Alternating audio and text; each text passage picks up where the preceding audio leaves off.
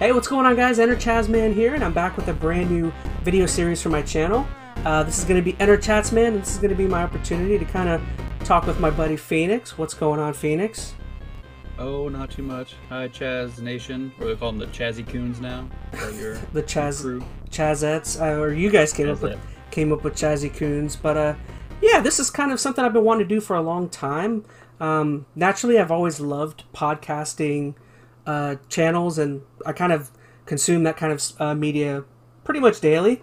And it's something I've always wanted to get into, and I think it looks fun. And I don't know, me and my buddy Phoenix kind of talk all the time with each other on these things. And so Phoenix, what's up, man? Oh, nothing. Just tired. I feel ya. So I mean, I feel like everyone everyone that tunes into my channel probably knows plenty about me, but is there anything you wanted to kind of say about yourself, what your interests are, what you got going on? Man, I don't know. I've been gaming forever since I've been a little wee Phoenix. But I don't know. I love collecting games, playing games. Just, it's in my soul, man. It's in my soul. All the normal stuff. Yeah, I mean, basically I've known Phoenix for a long time, and through him and another family member, I've kind of gotten into this whole gaming scene, collecting and playing. And I'd say maybe the Xbox 360 was like the gen where I felt like I kind of blossomed into a nerdy gamer. I feel like that's about the time for you as well. Although you expand out a little before that, I think, right? Yeah, I mean, I've been gaming forever. I mean, original NES all the way through, but the 360 was like a shift in the gaming paradigm. I know for me too, like I was like college student right when 360 was getting big, so LAN parties and Xbox Live and all that stuff was huge. I was a big, Halo loser, so I don't know. Definitely kind of shifted my whole gaming attitude. I guess you become that hardcore gamer by that definition, but no, I've definitely eased off since then. Life has taken different routes, so I've had a little less time to game as much as I'd like to, but I still try to keep up with stuff, at least gaming news. So well, I guess I should. This will be my opportunity to thank you for the first time in a while. I mean, Phoenix is probably the reason I got into modern. Like, I'd always played like Game Boy, older Nintendo based things, but I remember I bought off of you for what was it? Probably $150. I got the Xbox 360 Elite off of you that I think you had painted over. oh yeah, I don't know if I painted the whole console, but I like spray painted the controller red because I had that controller for the longest time too, and it Hey, worked. 360 controllers were tough, man. I know it got sticky after a while. Don't tell me that. but yeah, I probably used that controller for Gears 1 for a long time. I know we used to, that was our game. That was my kind of like, that game was kind of my entry into gaming. Back to the games that we got going on right now. We recently played Pokemon Legends Arceus, me and Phoenix, and he finished the game a little bit before me. And I felt like that was a fairly interesting place to kind of start off our little chit chat. So I guess just overall, what were your kind of open feelings for the game? So I tell you, I feel kind of bad because I know we started talking about this game back when what were we playing? Nobody Saves the World, which we need to finish, by the way. That's right, yeah. And I know I was being really hard on the game. I hadn't played it yet, so I was kind of just talking out my butt about the whole thing. Because I'll tell you, this game does not make a good first impression if you don't play it. Like, it looks. I mean, it's no secret the game looks pretty bad. And unless you get a chance to experience the gameplay, at least on the offset, it doesn't seem like it has a whole lot of redeeming qualities to it. So I know I was giving a hard time, being like, "Oh, there's no excuse for having bad graphics, blah blah blah blah." And it's not that I don't feel that way anymore, but I tell you, once you play this game and actually give it a chance, it shocked me how much I enjoyed it. I mean, I thought at best I'd think of it like kind of a mediocre Pokemon franchise or entry, and I mean, I've been playing Pokemon since the original one, so. But I was really surprised just how much I actually enjoyed this. Like, even like past Pokemon games I played, let's say played Sword and Shield and some of the more recent modern ones, Let's Go Pikachu, and like they were fun, I suppose, but nothing really grabbed on. At least not as far as my interest was concerned. So this one really kind of hooked me in, and I mean, I'm still hooked on it. I'm deep in the post game now, just trying to fill out the Pokedex, Mm-hmm. and I've been having a blast with it. I mean, there's definitely issues with the game, but I have enjoyed it far more than I thought. So I feel bad for ragging on it the way I did. That should be Mm-hmm. a lesson to myself not to speak without playing a game. So Well, I apologize for anybody who heard that. Well, an interesting thing for me that I found while playing the game is it kind of, I think I mentioned it in my streams, but for me personally, I feel like it fulfilled kind of the dream that people like me had back in the GameCube era when people were pushing so much for like this open world, like, a different direction for some of the Pokemon games to go. And I think that's why you probably know, but I love the games Pokemon Coliseum and Gale of Darkness XD. I feel like those were like the first Pokemon games to really try something new, and they added some new elements. And I feel like Pokemon Arceus, in a way, kind of feels like that dream realized. I feel like this game doesn't fully realize it, but it takes it in a direction that I had been hoping, and that other people had been hoping Pokemon would eventually go into. Do you kind of agree with that or no? Oh yeah, I think stings about this whole thing is, I mean, that's very much true. Like, I mean, since I was 10 playing Pokemon Red, I wanted the open world Pokemon experience where you're going out, collecting, capturing. I think the problem is I feel like this is the game we should have had, man, 10, 15 years ago. Like, I feel like even some of that older hardware back then may couldn't have done it to this scale, but could have done something pretty similar. So I guess it's what kind of hurts about it. I'm glad it's going this direction, but I feel like it should have done it so long ago. Because if they would have done it back in, GameCube or Wii or heck, even Wii U era, Mm-hmm. then I think where we'd be now would be so much further. And I think we'd really have like some amazing revolutionary Pokemon game that I feel like Arceus could have been. It's that so close yet so far kind of feeling, which makes me really excited to play it, but also pretty disappointed at the same time. Yeah, yeah. I mean, to me, it kind of reminds me of the whole, like, another series or game that I really love is Pokemon Snap. And for the longest time, people like me had wanted that next gen, that next step. And then especially when when the Wii U generation came around, it was like, oh, look, handheld, this thing's perfect for a camera type thing. Hmm. And I guess in a way for me, the whole Arceus comparison to older Pokemon games is just, Pokemon Snap was something that I felt like could have been done well. And even to an extent, this new Pokemon Snap game, I feel like still to an extent really didn't even like live up to that dream.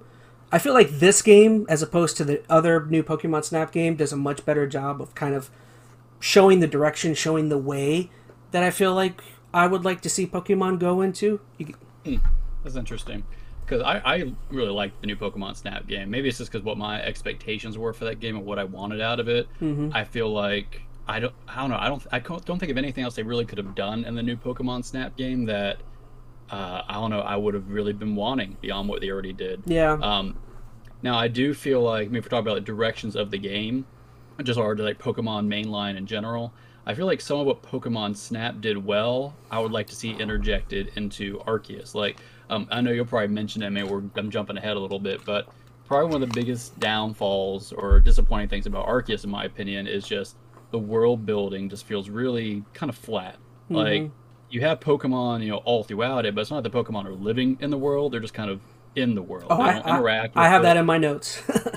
Yeah, but like, they're not like, living in a cave doing stuff or playing with each other, or like there's just no interaction with the environment. And I feel like that's something that, especially the new Pokemon Snap did really, really well. It's like you're going through taking pictures of these Pokemon in their environment, doing things in their environment that were interesting and unique, and there were secrets to what they were doing. Mm-hmm. Like, I'd like to see that level of detail to a certain extent brought over into something like Arceus. And I know there's a scaling issue there to a certain point because that's a lot of fine detail, and doing it on the scale of what Arceus is trying to do might be somewhat tricky. But I feel like there's a balance in there that Arceus didn't quite meet. Like, the open world definitely felt like an afterthought. Like, they really Mm-hmm. focused on that core, okay, this is how you capture and, explore for new Pokemon.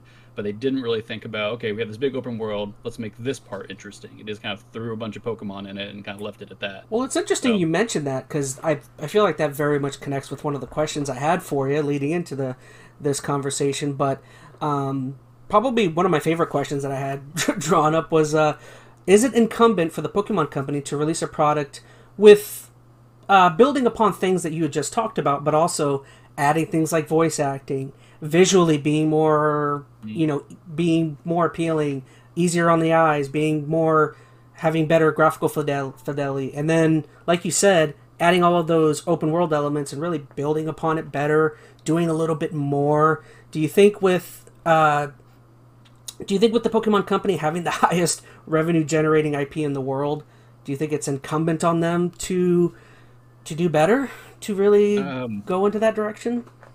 So, I mean, I guess generally I'd say yes, but if we're being specific, so you mentioned voice acting. Voice acting, I honestly kind of lean on a no. Like, I don't feel like that's a necessity.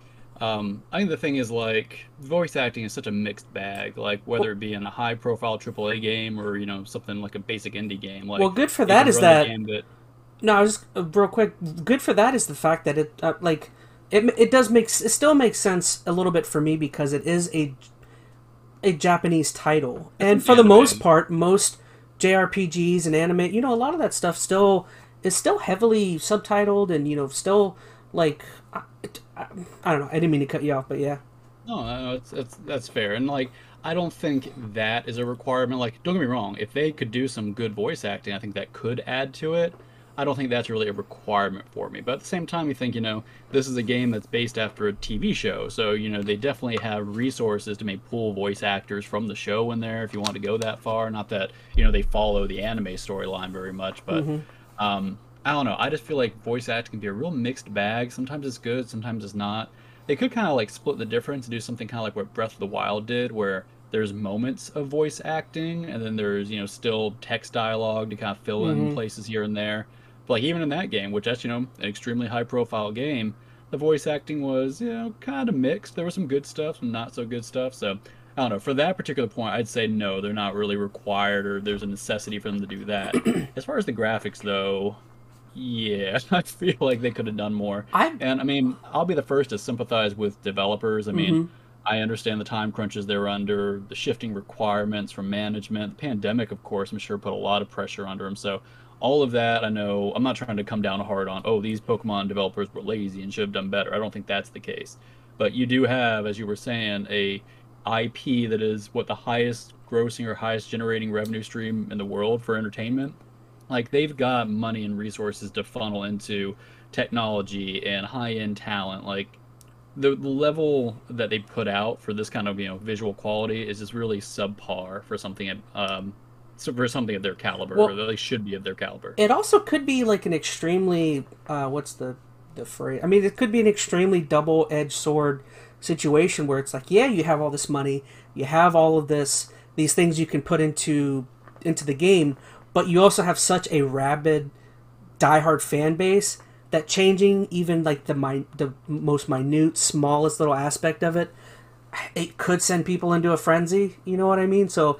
Well, but when we're talking about graphical fidelity, what fan is going to be mad if they have a higher resolution or higher textured rock? Like, I don't think any fans are mad about that. No, so I meant more like technical level they could have. I meant more like the voice acting and changing up game elements. I mean, yeah, obviously everyone. Oh yeah, and that I think is a different argument. Yeah. Like, if when we get to like gameplay, and we can talk about that in a few minutes, I definitely think that is a trickier water to navigate. But just from a pure graphical standpoint, they could do more. And part of that's just the art style. Like, at least in Arceus, the art style is pretty underwhelming and I think kind of uninspired in parts. Like, the world doesn't really have like any like landmarks to it. Like, there's like one big tree in the first area that's your main landmark. There's like one temple and one other spot. Everything else is just bland nature. And I think that what bothers me about that is Pokemon clearly has a style. I mean, it's an anime with years and years, decades of animation style and motifs they can pull from. Or even just look at Pokemon Snap. That game has a lot of style. Like, that looks like Pokemon. Yes. And none of that translated over here. I don't want to say none of that, but very little of that. That game visually is leaps and bounds better than this one. Yeah.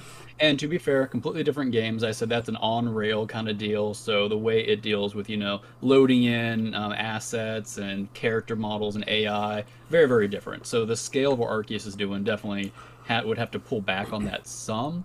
But, I mean, we've seen games on the Switch look as good, if not far better, than what we've seen. Well, Arceus. that just I'll let you finish, but that leads into one of my other questions for Phoenix, since he's going to rush right into it. Was are the Switch's capabilities / architecture a fair scapegoat for the, I guess, lackluster nature of some of the graphical fidelity? So keep going. I mean, so it's hard to say. I don't know all the technical aspects of it, and the Switch is by no means a powerful system by today's standards. But I mean, I know you mentioned it when you were doing your little quick summary after beating the main campaign. Breath of the Wild was a launch. I was just going to bring that up when you 2017. Yep. And at least just focusing on the world looked far better. Oh yeah. Now, to be fair, if we're thinking about it from like how many actual enemies and characters are on the map at any given point, Pokemon technically has a lot more things on the map. I mean, you've probably got several hundred Pokemon that are placed across a map at a given point with interactions and AI and spawn rates and all this other crazy stuff happening. So there's a lot of processing happening there. Breath of the Wild didn't have that. Like, they would load in much smaller segments of enemies. You might have a handful to deal with at any given point. So I mean, it's hard to gauge there. I don't know how they're doing their memory management or any of that, but I'll tell you, I feel like they could have optimized it more than they did to pull a little more something out of it. I know people like to also point to like Xenosaga, or not? Yes, Xenosaga? No, I'm sorry. Xenoblade. Thinking of the wrong Xeno. I know nothing about Xenoblade. Never played any of those games. I haven't played them either. I've watched some gameplay of them, and they do look fantastic. I'm sure. I don't know, once again, how they compare as far as like having a bunch of characters on the screen at the same time. That really does take a hit, man. It's a lot of processing power, but I don't know. Part of me feels like they could have done a little more here. It definitely feels like there was room for improvement that I think the Switch could have eked out a little more power from. Yeah, I don't know. They could have done a little more. Oh, interesting. Yeah. I guess another kind of like I've mentioned to you in the past, but like my favorite aspect of the game was essentially the boss encounters. So I was just another interesting question I had for you is, do you feel like the addition of the alpha / noble Pokemon and the aspect of you calming these frenzied nobles with bombs, do you feel like that was I don't know, was it a pleasant replacement for a lot of the gym leader battles and Elite Fours from previous Pokemon games? Because for me, I really enjoyed all of the boss encounters. I felt like they were very fast twitchy. I really liked the additions of you kind of dodging all of these attacks from these giant, mega-sized Pokemon, and, needling your kind of bombs and stuff like that, and then kind of interspersing, weakening the Pokemon and battling them. I felt like was a neat way to kind of have some battling going on in there, as opposed to like, I don't know, the Elite Fours were normally simple. It was boom, fight, next room, boom, fight. You know what I mean? So what did you think about those kind of replacing some of that stuff? Yeah, so you and me are going to differ quite a bit here. Really? Yeah, I didn't hate those battles by any means, but I don't know. Once I figured out the first one and like realized that you don't even have to fight them with your Pokemon, you can just spam them with bombs. Yeah, I do agree with that. Yeah. Like, they became really easy, really quick. I mean, the only one that I think was somewhat engaging was the Electrode battle. That one was kind of intense. I felt like that one was easy. The Avalug for me was maybe the most engaging one, I felt like, but that was me. I liked that one, I guess, in comparison to some, but I thought that one was pretty straightforward. The final boss I thought was the easiest. I did that one, I think, first shot. Oh yeah, I agree. I definitely agree with that. I don't know, like, they were neat, and I mean, I understand why they didn't have gym battles in there, so they needed some kind of replacement. I'm not saying that something like this should go away, but it's definitely, to me, not a replacement for those. And I will say this, though, because you still haven't played any of the post-game, right? No, literally, the last stream I did was I captured, Dialga and Palkia, and literally it just said, okay, now your Pokemon adventure begins.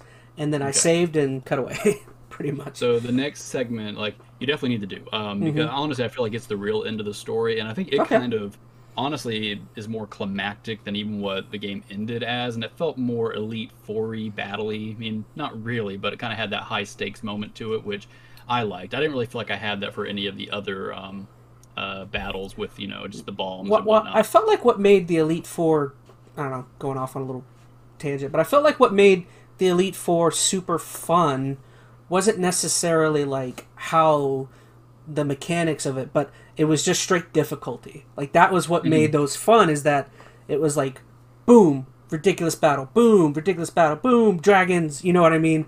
Well, it gave you a chance to really test your metal skills. Yeah. Like, I mean, yeah, they were hard unless you really understood the mechanics of the game. You came with a good team that had the right move set and you knew how to counter them. Like, I think that's where a lot of people were really disappointed with Arceus, is the battling. Not only was there not much of it, but the battling that's on offer here is far lesser than older games. Like, it's not nearly as fleshed out. It's not really in any kind of competitive standing right now. Like, things are so underpowered. There's things missing. Like, I do miss that, and I feel like that's something that, I mean, although I understand why they didn't put a lot of focus on it in this game is very much about collecting the Pokemon and capturing them, less about battling them. That's still an important aspect, and I feel like they need to get that part of their community back and offer a boosted, battle system again, which honestly, that I'm not too worried about that. I definitely think that's something that's easy for them to pull back from. Just look back at their old games and kind of pull those features back in, and I think they can definitely beef up the battle system. Well, I appreciate they tried the agile strong thing. That was neat, but they can definitely pull back some of the old competitive features. Well, I think all of this stems from when they got rid of Professor Oak. They need to get Professor Oak back up in there, because man, I did not like the professor in Arceus. I hated that stupid he sucked. Him and his beanie and his mustache. He was not great. I do feel like, is Pokemon the anime still happening? I'm sure that has to be. Oh, it's still going. I don't know where they're at, but it's still chugging along. All right, well, I guess I'll move on. Wow, I want to see if there's anything else I want to mention. I made some notes about it too. Oh, let's go. Phoenix has got notes.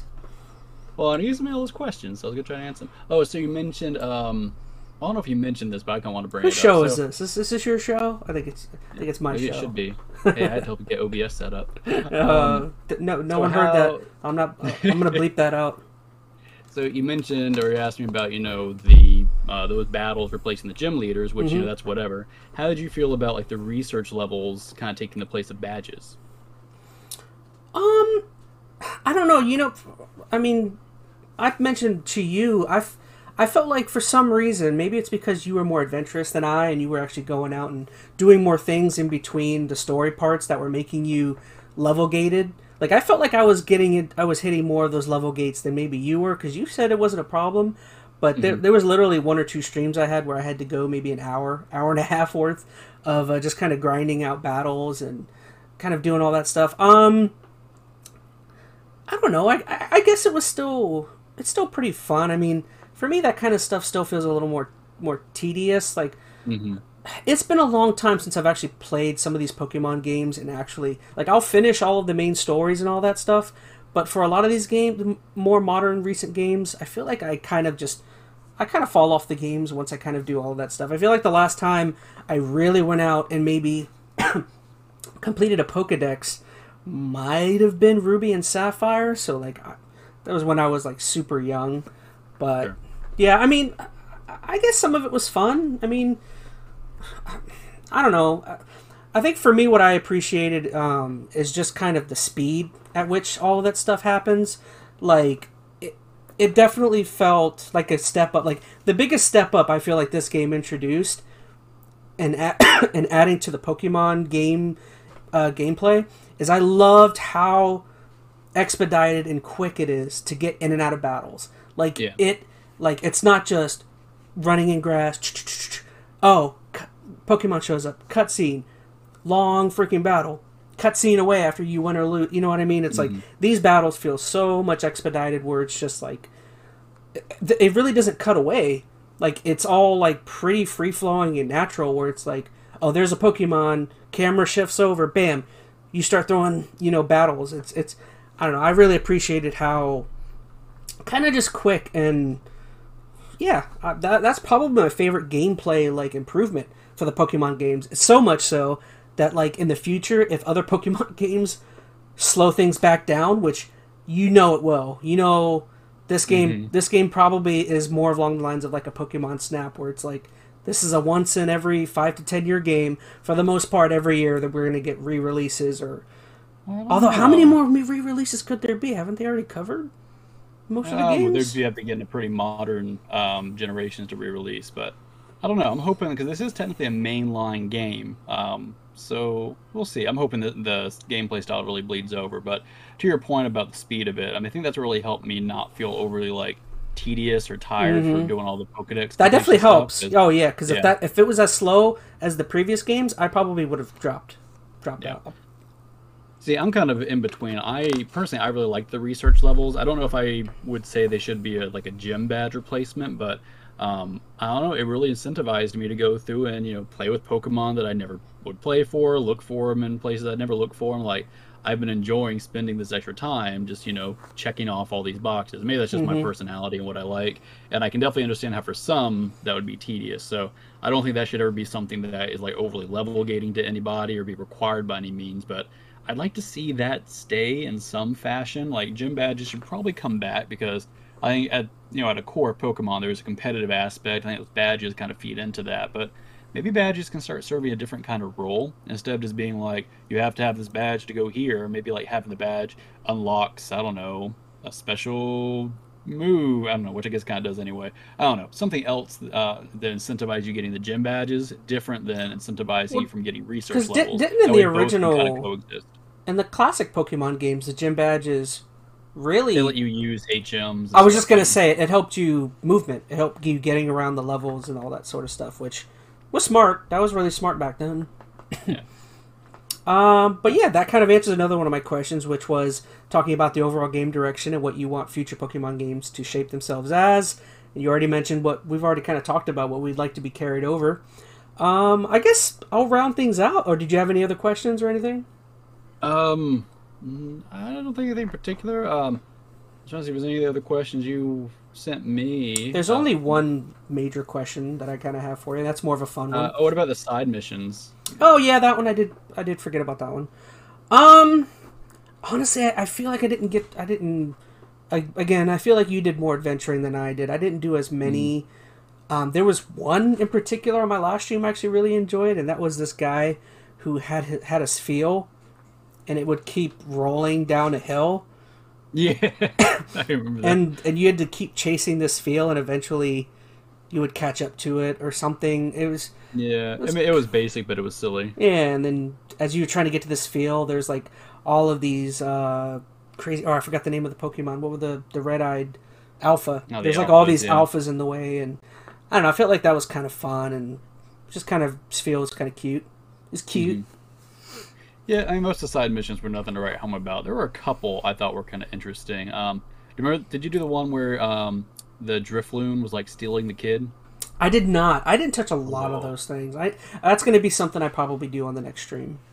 Yeah, so I thought that was interesting because one that's like part of the Pokedex is like kids would disappear because Drifloons would. I guess they weren't kidnapping them, but like they would hold on to the Drifloons and they just float away. It was kind of messed up. That's and there's a whole up. side quest where this kid is like disappearing at night and they're not sure why. We saw him hanging out by the beach with the Drifloon.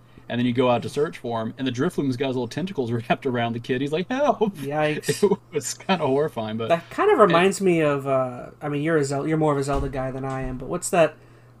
There's always like that one demon creature that everyone thinks is evil in the towns, but like it ends up being just kids just go to him because he's friendly. Yeah, it's kind of like that. But it was kind of dark too, and there were a couple of mentions of kind of some dark stuff in this game, like. It wasn't a side mission, but what was it? They were talking about how the first survey team who went out to deal with Cleaver or whatever got like mauled or something. I remember hearing that. And there's also like an aspect of like when you first start the game and you enter the town, it definitely feels like there's like a hint of like I don't want to say racism, but there's a hint of like.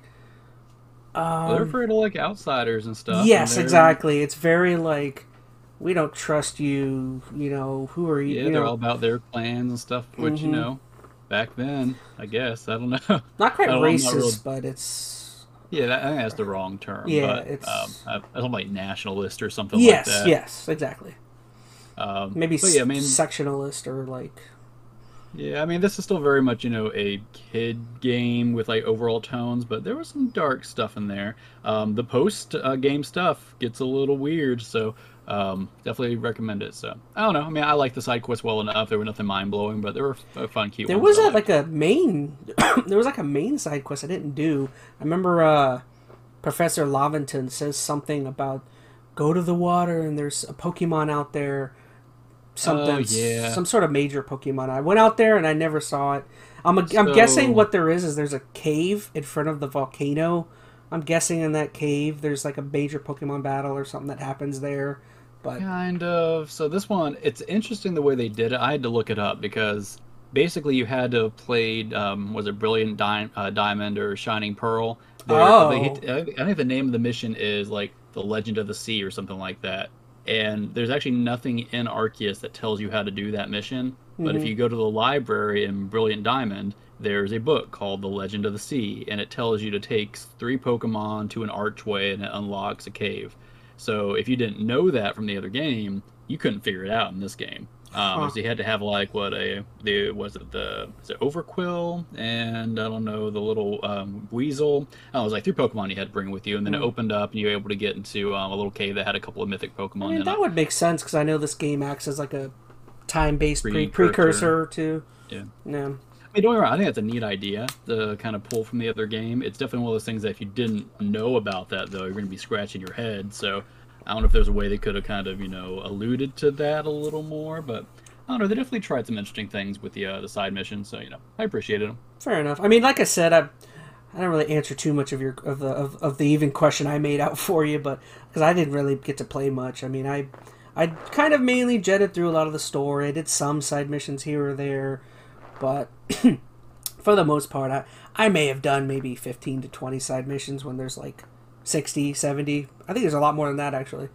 Yeah, they get in the 90s, and I've done pretty much all of them. So I've really enjoyed this game. Like, I definitely have plenty of critiques, but I want to see the core of what this game is doing moving forward. Like, fix the graphics, make the world feel more lived in, or, however they need to go about making the world more engaging. I think, too, they don't even have to have an open world. Like, not that they have an open world right now. I mean, I think the scope is nice, but they could pull it down if it would help them, pull some more performance out of the system. Like, go like a Twilight Princess style game where you have like a big hub in the middle, like your Hyrule Field kind of thing. That could be the big area, and there's a bunch of little branching areas that are smaller in scope but a lot more detailed, more interesting. So I don't know. I definitely there's a lot they could do with this game. I definitely wanted to see them take the core of this and move forward. I don't want to go back to the hidden wild battles and the grass anymore. That's super interesting because what I think the game is missing is battle royale, microtransactions, and NFTs. Oh yeah. I just ticked off like all of the Pokemon Ubisoft, fan base. Takes over the next Pokemon game, then we'll be good to go. We already got Mario Rabbids. Now we just need Pikachu Rabbids, and we're going that direction. Yeah, I know most of the Pokemon fan base just dropped with heart attacks because of all one of them that's watching the stream right we'll now. only give you your first Pokemon. Every other Pokemon is $2.99. All right, so I guess my final question. I mean, I feel like I was planning these videos to be like 30 minutes, and we've spent 20 on Pokemon alone. Yeah, I'm sorry, I had a lot to say about Pokemon. No, I honestly felt like out of the 4 topics, Pokemon was the one we would spend the most time on. So that's good. I guess my final kind of question is, where does Pokemon Legends Arceus rank with you in your favorite Pokemon games? Oof. You don't have to rank them all, but just general. Yeah, I couldn't. To be fair, there's a bunch I haven't played. I think after like the first couple of generations, like I started like skipping every other generation. So I'm same way. One is still my favorite, and that's going to be nostalgia, I think, more than anything else. Like, I was the 10-year-old when Pokemon was released, and I was in the middle of Pokemon fever. So, Pokemon Red, forever and always, will be my number one. I agree. Yellow is right up there with it. And I'm not sure saying that's the best game. Like, I'm sure it is extremely dated by all modern standards, but, what can I say? Nostalgia is a crazy drug. My second's probably Generation 3. That's Ruby Sapphire, right? Yes. Yeah, I love that one. Gen 2 just felt too much, like, it didn't do enough for me. It was like, okay, that's kind of neat. But Gen 3, I mean, really, I think, added a lot to it. I think Gen 2, all it added was like a day and night cycle, if I remember correctly. It was like the only major thing it had. Yeah, 3, I feel like added a lot. I feel like that's when breeding came in, if I'm not mistaken. Yeah. 3 also had the judging thing. That was so much fun to do. Yeah. There's just a lot in that game. And I'll be honest, I mean, as I haven't played a lot of the games. I've all the DS ones I missed. I still haven't played Black and White. I mean, I've tried a few times, but I get like 5 hours in, I just drop off. I feel like me and you have played probably almost all the same Pokemon games. Yeah. I think the problem is like just about every game I've played since 3 doesn't feel like it really adds enough to make it feel like that much better than even just Gen 3. I mean, so graphically they're maybe a little better. There's a few more features, but the core of the game up to that is just like the same. I think I've heard Black and White has like a really good story, but that's about I'm trying to get into it. Yeah, I don't know, but the gameplay is the same. So nothing about that really hooked me. And then Sword and Shield really kind of took me off. I think at that point I was just like, yeah, they're never changing this game. I mentioned that in my stream. Sword and Shield for me was like that was a low point. For me, I mean, the low point for me was Sun and Moon, but yeah, I didn't play Sun and Moon.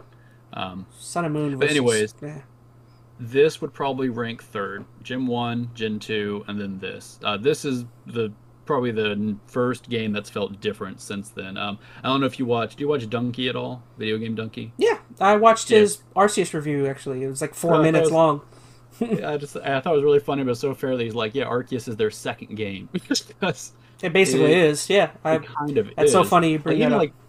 Even like Ruby Sapphire, I mean, at its core, it's still the same stuff. I mean, it's added some features, but the game is still the same game. Arceus is the first time they've done something like really different, and I don't know. I want to see this continue forward. All the other games just kind of fall underneath this somewhere in some kind of mixed bag. But yeah, 1, 3, and Arceus. Yeah, I mean, I guess if I were to, I mean, mine would almost be exactly the same. I mean, part of me definitely wants to say Gen 1 is my favorite, but I think in terms of, it's me making an argument, but like, I think Gen 3 is probably a better overall game than the original, but 1, for nostalgia purposes, I'll have it at 1. 1 is 1. But that's fair. I think Ruby and Sapphire, if you were to compare what you can do in the game, all of the elements for it, I think it's a much better game, probably. But yeah, I don't disagree with that. I would say 1, then 3, and then I would get into the argument of whether 2 or Arceus. Or actually, I'm forgetting. I would put Colosseum at 3. I don't know why I'm forgetting. And I also forgot Pokemon Snap. You know how much I love Pokemon Snap. Yeah, I mean, if you're bringing to the side ones, that changes. I thought we were sticking to this kind of, main line. But is this a main... Oh, I guess this is... This is technically a mainline game. Okay, it's officially mainline. So we'll keep Pokemon Snap out, but I mean, I would say this closely resembles something like Colosseum or Gale of Darkness. I would think maybe... I disagree with that. Really? Well, think about the core of those games. Like, they were... I mean, they had some... They were more narrative-focused, I suppose, in battling, but very little capturing and stuff. Like, wasn't... I haven't played them in forever, but wasn't that way you could capture them? I know Gale of Darkness, you had to, like, cleanse the Pokemon. It was all about cleansing. In a battle. And you could only capture certain Pokemon that were evil or whatever. Yeah, I didn't really like that. Colosseum, I vaguely remember, but it was kind of the same, like, style of game in a way. What about Pokemon Go? That's probably not a... I enjoyed Go for what it was. Like, I don't think there's anything wrong with Go. Like, I mean, it revolutionized the world for, 3 months? Yeah, for 3 weeks. It's still going, man. But still play it. But yeah, for me, I guess excluding all those other games, I would say for mainline Pokemon games, then I would say 1, then 3. It would be tough though. Again, between 2 and then Arceus. Maybe I'll throw Arceus in there. 2 is too similar to 1, so I would say 1, 3 Arceus, and then 2. I feel like our lists are pretty similar. Now, I'm sure most people probably feel that way, although... It's going to come down to nostalgia, I think, for just about everybody. And then maybe like X and Y would come in right after Arceus. I really liked X and Y. I liked it fine, but it's in the same boat. Like, it didn't feel all that amazing compared to even advancements from Ruby Sapphire. Like, I think it depends. What game did you start out playing Pokemon with? I know for a lot of people, Diamond and Pearl is their favorite. And, I mean, from what I know about the games and if the correlation to Arceus is anything to go by, like, they seem like pretty solid titles. But, I don't know. From pretty much Gen 1 through like I don't even know what gym we're at. The core of the games have been so much the same for so long that just the fact that Arceus is so different really just gives it a step up. Now maybe I'll feel differently in a few years if it doesn't, I don't know, age so well with some different advancements, but I like it for what it is for sure. Fair enough.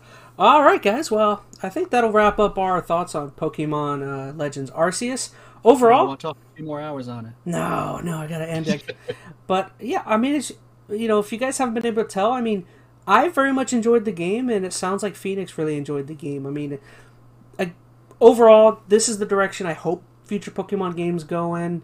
I don't know anything about the story, if they're going to continue to try and keep in the before times, before dinosaur or before Pokemon, time frame. But yeah, all right. So I guess we'll stick on the Nintendo train, and we will move on to we'll move on to recently on 2/9 with Nintendo's recent Nintendo Direct, which I felt like was pretty entertaining. I felt like it might be kind of fun. I mean, we won't spend too much time on this topic, but I feel like it might be kind of fun for us just to kind of go through and, mention any big titles that we might be kind of excited for, something that maybe anything I might plan on covering on the channel. But so Phoenix, I mean, here's my list. Is there anything really here that stuck out for you? There's a couple of things. I mean, just my general feel on the Direct, it was fine. There's very little I think that really just like spoke to me as earth-shattering news or anything. I'm sure a lot of people can probably agree with it, but there's some solid remasters in there, and it's good to hear some information about like Splatoon 3 and stuff like that. I mean, I guess probably the big thing that I know people are, I guess, not up in arms about, but that there was some controversy is how they're handling Mario Kart, because everybody wanted Mario Kart 9, and instead we're just getting more Mario Kart 8 DLC. How do you feel about that? I know you're like huge into Mario Kart, but I know you played it. I mean, you kind of summed it up pretty well when I brought it up to you and some other friends. But I mean, for people that would want a Mario Kart 9, it's like, sure, you might want a new game, but like, how much are you really going to be expecting to get? You're going to get a new game that probably is going to play similarly to Mario Kart 8, and it's going to have maybe a third of the levels that the current game probably has, and then this new game is going to, or this older game Mario Kart 8 is going to be adding 48 levels, I think it was, from classic games. I feel like people that are huge fans of Mario Kart should be excited.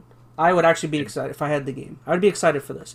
Now, again, I should have had the numbers, but I don't know the price point that these. It wasn't real expensive. I want to say, and I could be wrong, $20, $30. DLC pack is like $25. That's not bad. Which, for as many courses as you're getting, and it's part of the expansion pass thing. Not that I'm advocating for that just yet, but it's starting to add some value to it, which is nice. But yeah, no, I mean, I already mentioned to you a while back, but right now I can't think of anything Mario Kart 9 could really give you that's going to be that much better than Mario Kart 8. And I could be wrong. I'm not developing the game. Maybe Miyamoto is down there with some crazy magic doing some stuff. I don't know. But 8 is so solid and has so much to it already with the roster and everything they've already added to it. Just keep it going. People just want more courses, and that's exactly what they're getting. So I think that's honestly the best thing for everybody. People don't have to buy a brand you were new so game. angry last generation about having to... Okay. About I was mad about that, and I still am. So this is the part I've been butthurt about for the past like 5 years. So I'll let you go off. Go off, King. Wow. Well, Mario Kart 8, was a Wii U title, and I played it like crazy on the Wii U. Me and like 3 other people in the world who had a Wii U played that game a lot. And then, the Switch version comes out. I'm like, okay, that's fair enough. But the Wii U was still at the time being supported. I'm like, okay, release the battle mode for the Wii U. Give me that DLC. I'd pay $10, $20 for it. I don't care. But no, they wouldn't do it. I'm like, I'm not giving them no more money. So I was dying on that hill for a while. But then I found Mario Kart 8 Deluxe at the pawn shop for like $10. And now I don't care anymore. Well, there you go. But no, I think that was a good decision overall. I think Miyamoto said it, and I don't think it was in terms of like Mario Kart 8. It was, what game was it? Maybe it was a Star Fox or something, but basically he said, no, it was F-Zero. He's like, the reason we haven't put out a new F-Zero is like, there's nothing else that we can think to do that's going to be better for it. So why would Mm-hmm. we put out a new game? And I know that probably makes some fans mad because they of course want a new entry in their franchise. But seriously, like, why tarnish the game or the franchise putting out a new Uh-oh. game just to put it out? Yeah. Miyamoto said this, I believe, about F-Zero. Mm-hmm. They like, why would we put out a new F-Zero game if there's nothing else we can really do to improve upon it? And I think that's honestly a really good stance. I know that a lot of fans are probably, upset about that because they want to, have a new entry in their favorite franchise. But why tarnish a game just releasing a new entry just because? I mean, we kind of saw that happen with Star Fox. I mean, I guess they had something they thought they could innovate on it, but I don't know. Honestly, I think it didn't add anything with was it Star Fox? Was it Zero? Was that what they added? And I Was feel like that that the was didn't. that the weird Wii U game? Yeah. And that's an example of seeing what Miyamoto thought was going to be an interesting idea, just kind of belly flop. So Mm-hmm. I'd be afraid to see what he decided to do for Mario Kart 9. Maybe you have to play with, I don't know, the Joy-Cons tied to your ear or something. I don't know. So I'd rather just enjoy the game for what it is. Let Mario Kart 8 go on as long as it needs to be, as long as, it's solid and they're putting out content for it. Mm-hmm. I agree. I mean, again, I feel like people who are diehard. I feel like the people that are probably angry about this are people that probably aren't playing Mario Kart very much, and the people that are probably playing the heck out of the game are probably like, "Cool, I've been playing Mario Kart 8 like every day, anyways." Here's the thing, because you probably watch Spawn Wave every once in a while, but they go over the what's the MPD numbers of the sales and whatnot, and Mm-hmm. like it almost never fails. Mario Kart is like almost the top or the Oh, top like it's three GTA or four 5. games. Yeah. Yeah, that and like GTA 5. That's always sells, and a Call of Duty every once in a while, and Mm-hmm. that's even now after however many years of that game being out on the platform. So there's still people who are just buying the game who are going to enjoy this new content. It's sold like 40 million copies, so they're going to make a killing with just that DLC, and I think plenty of Mm-hmm. people are going to get enjoyment out of it. So I'm cool with that. I agree. I totally agree. Let's see. I'm gonna see what. I mean, something that for me personally, I'm not even quite sure why, but there was a game that was announced called Live Alive, which Yeah. I kind of like certain JRPGs.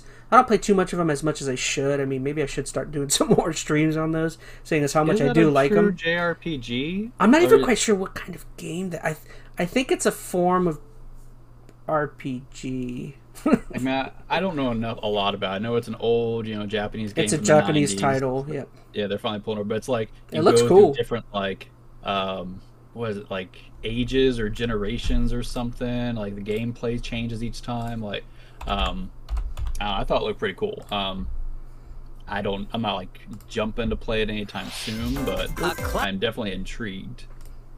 I'll play some B-roll while we're. Yeah.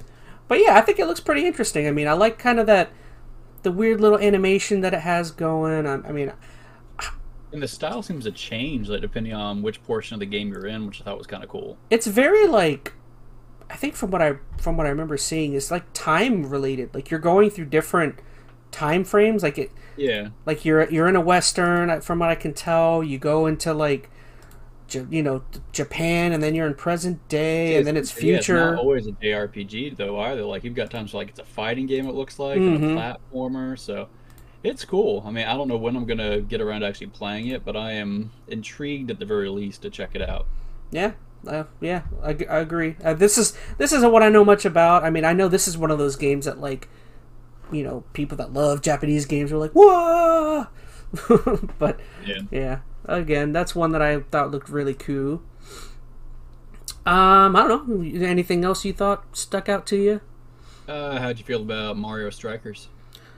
I've never played a Mario Strikers game. I mean, I feel like I played them with friends back in the day. I mean, they're always fun. Most of those Mario sports games, rarely are they not fun.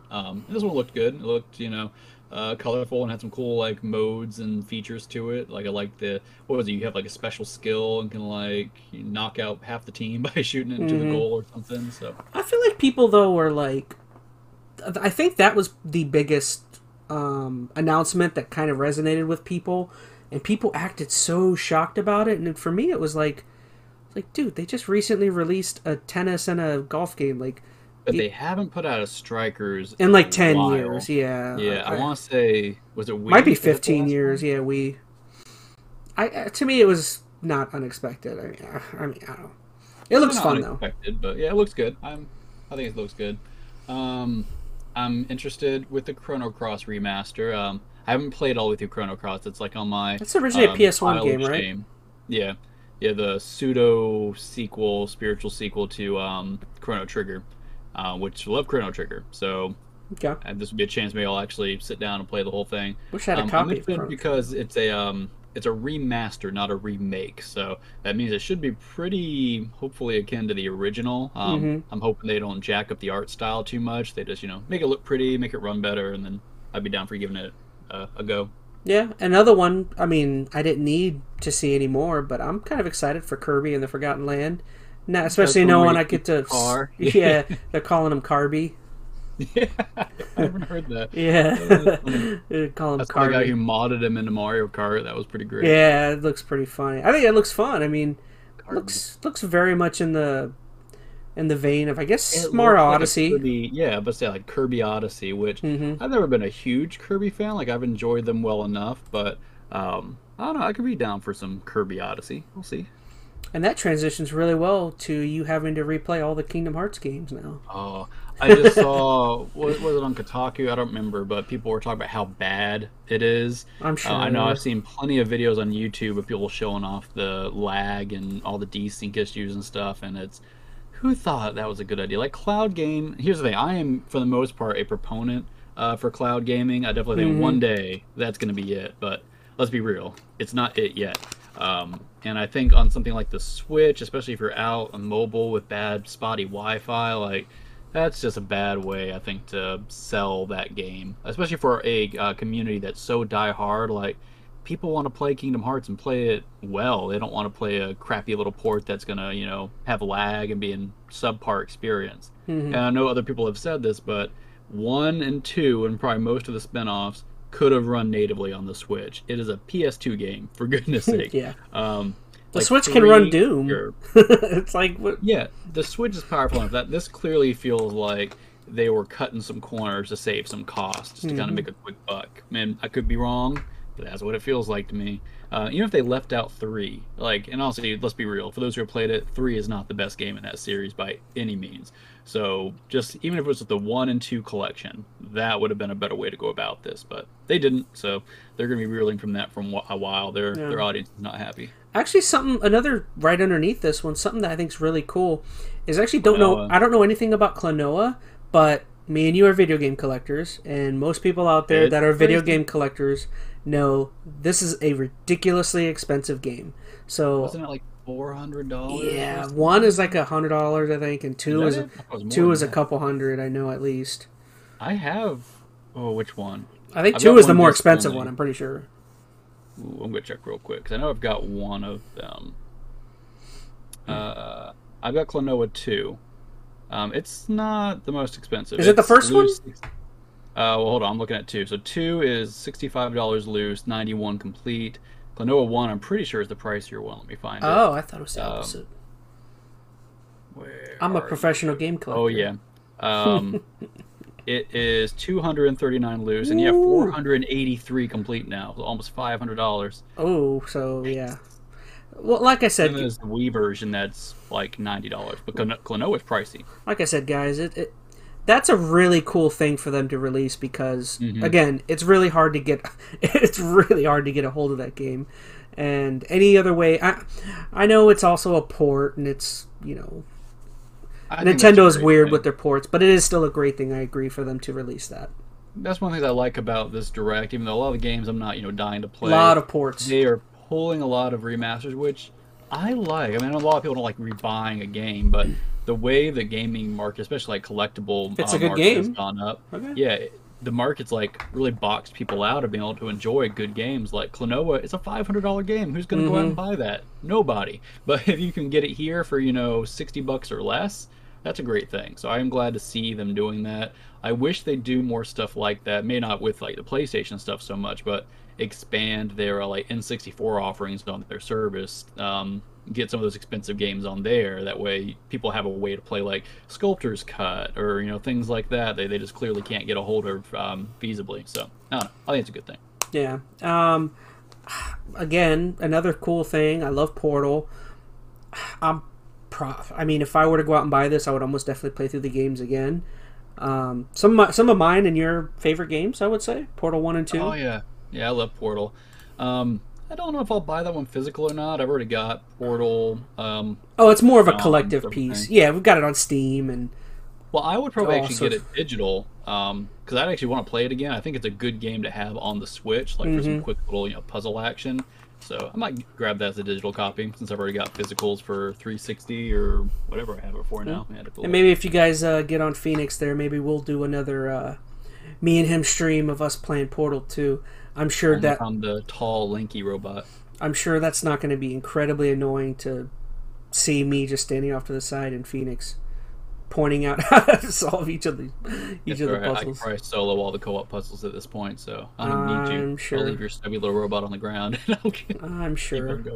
Another, maybe the second largest announcement from this was the Nintendo Switch Sports, which for me is make them a crap load of money.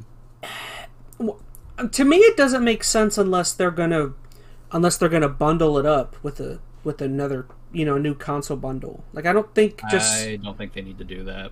I mean, don't get me wrong, they'd be nice, but here's the thing: the Switch sells without any console bundle just fine as it is.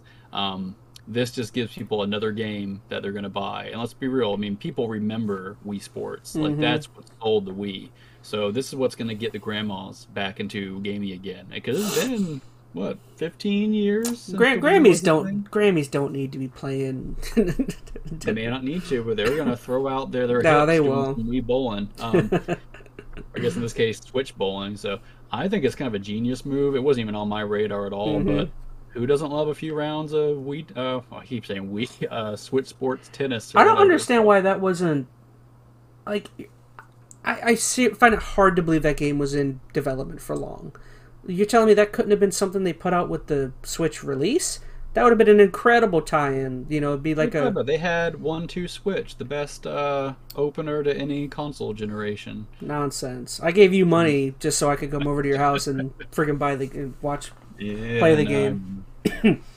There was what was the really uncomfortable?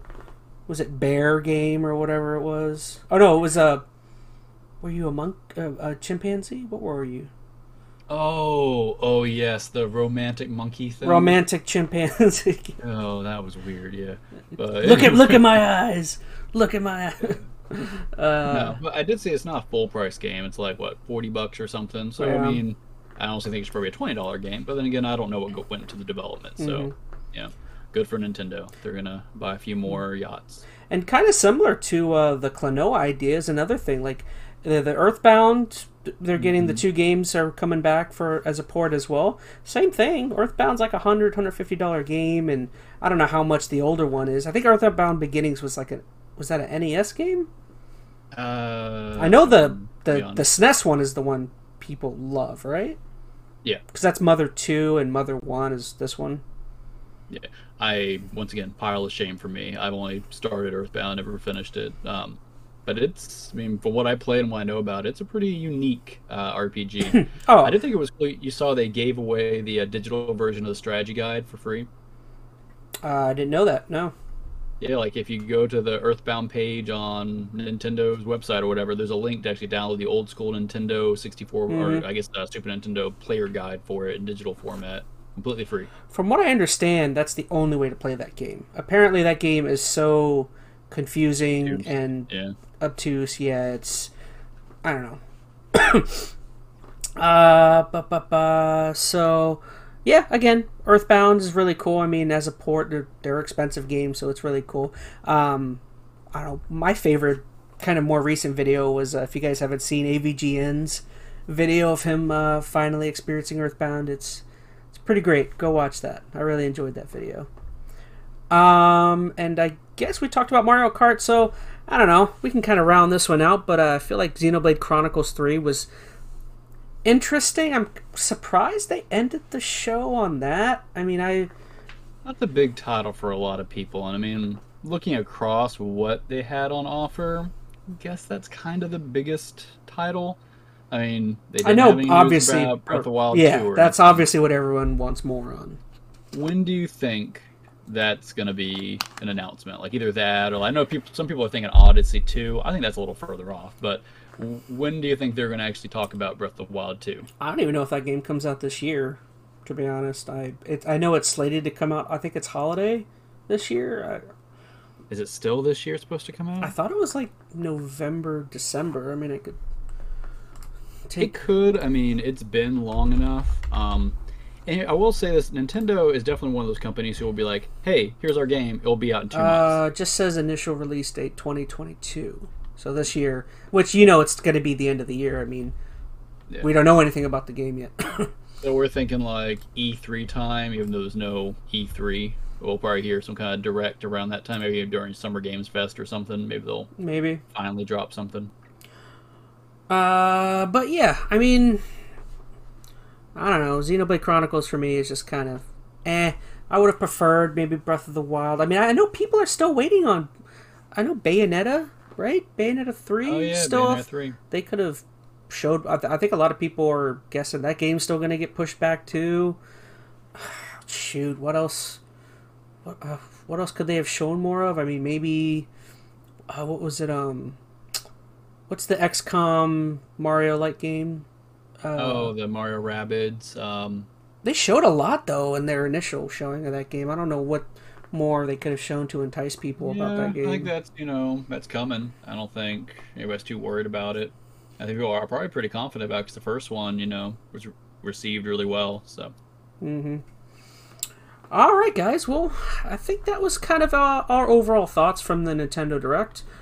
Overall, for me at first, it was kind of a downer. Like, I wasn't that impressed. But after kind of sitting on this showing, like Phoenix said, I feel like the ports were definitely the most exciting things to come out of it, just to see just how much is getting remastered. For the most part, these are ports of like either really good games, or they're ports of really expensive games that are really hard to get a hold of. And yeah, while it may still be kind of annoying that Nintendo's policies with ports and how hardcore they go after fan-made projects and like remasters, like people do their own HD remaster of Mario 64 kind of stuff. Yeah.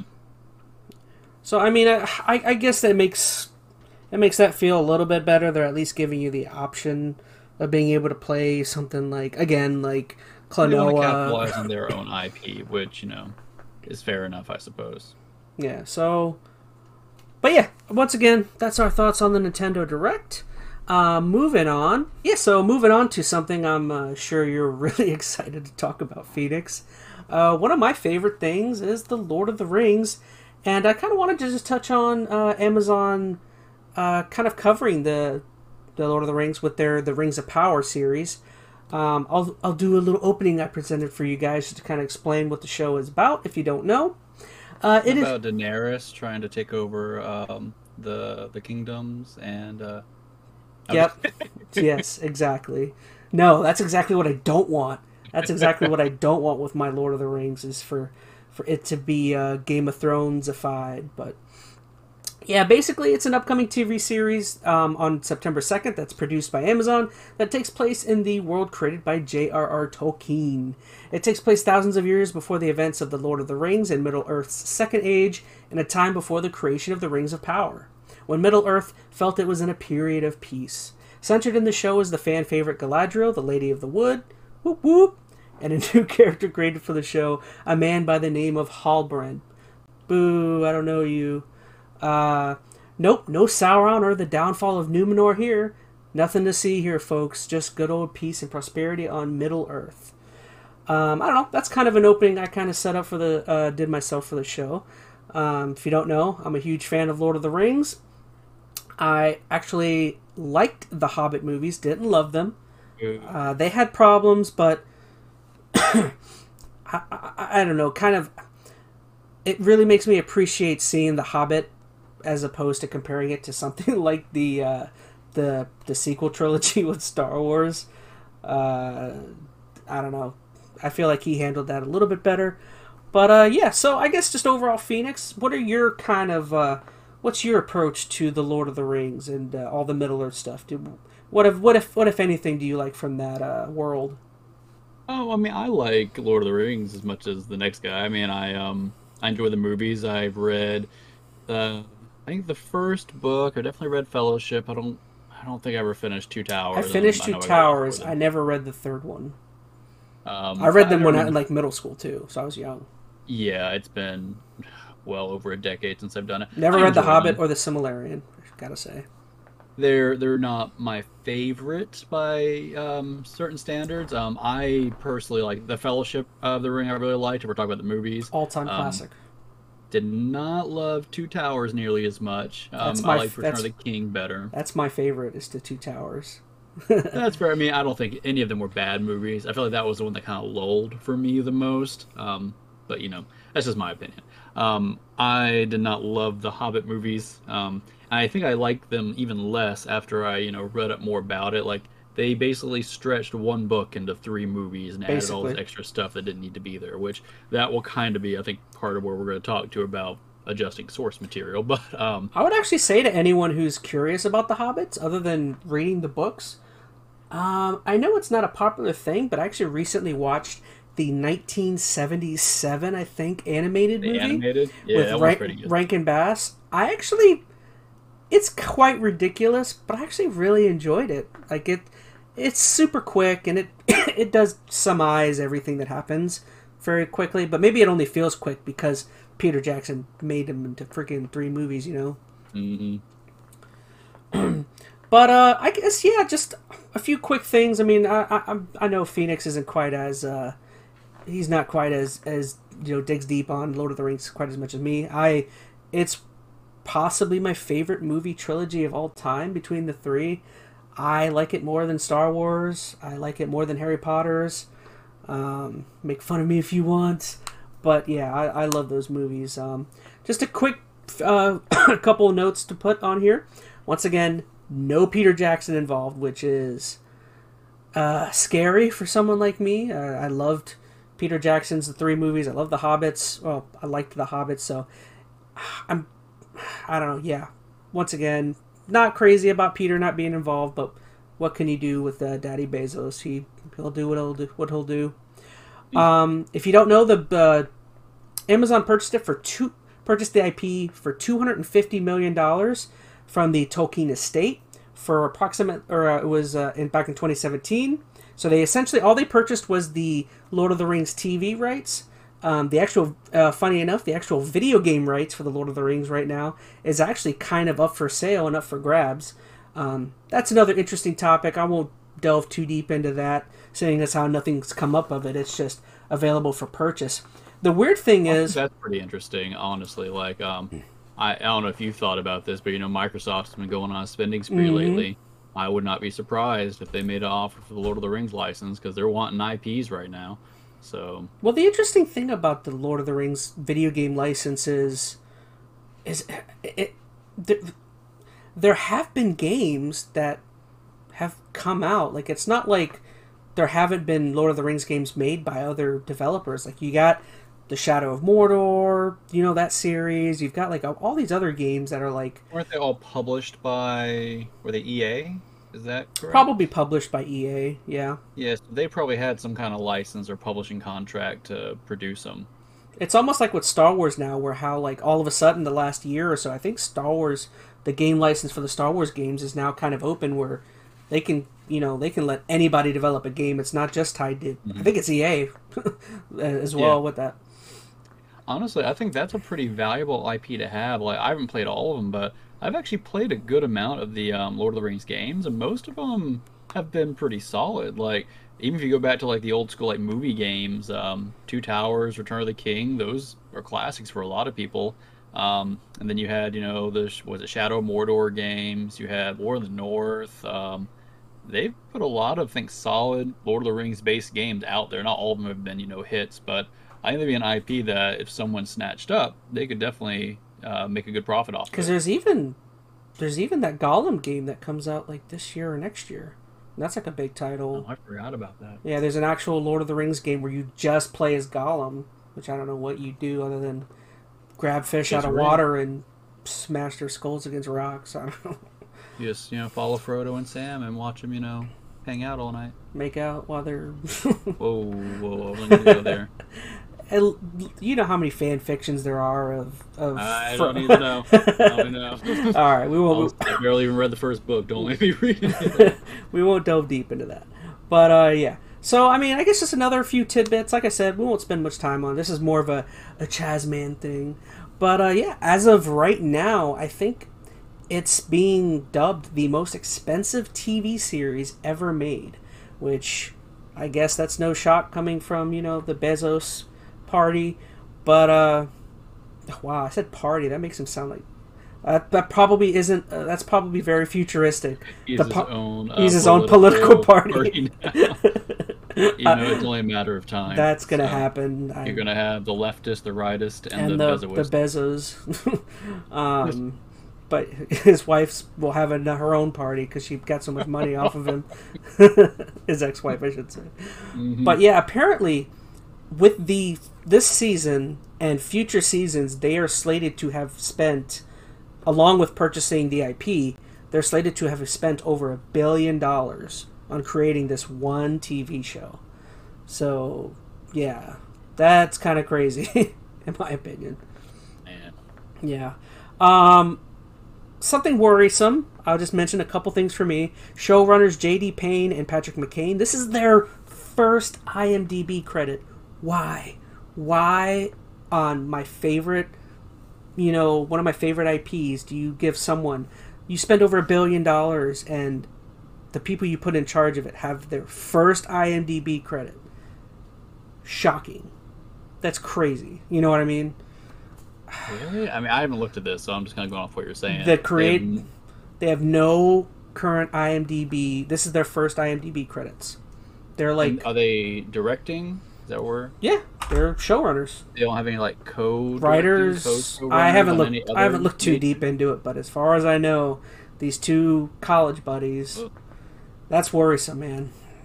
But yeah, I don't know. I mean, I've been surprised before, but typically for something that big, you're right. You want someone who has a proven track record of. But someone with a proven track record is gonna want to do things certain ways, and I'm hoping they didn't get yes men control over it. Yeah, that's worrisome. I mean, it honestly wouldn't surprise me. I mean, looking at it from a high level, I mean, I'm sure you'll get into this. I don't know. I see red flags kind of pop up across the board with this particular entry. No. I don't know how you feel. I agree, man. It just it looks to me it's crazy how expensive and how, because it looks cheap if you saw that trailer. I don't know if I think it looked cheap. The CGI there's too much CGI. I'd have to look at somebody. Honestly, I mean, that's not what stood out to me. I mean, maybe I wasn't looking at that too much. Some of the effects I thought actually looked pretty solid, but maybe that's just me not, paying close enough attention to it. Yeah. But yeah, I guess just once again, I'll just rattle off a couple things. I already mentioned being worried about it being something closer to Game of Thrones, which better not be. Just everyone needs that Game of Thrones TV show that they have planned that needs to get thrown out. The way Game of Thrones ended, just we won't get it. Maybe we'll do another video on that. But don't make me jazz. But yeah, there's just I don't know. No Peter Jackson.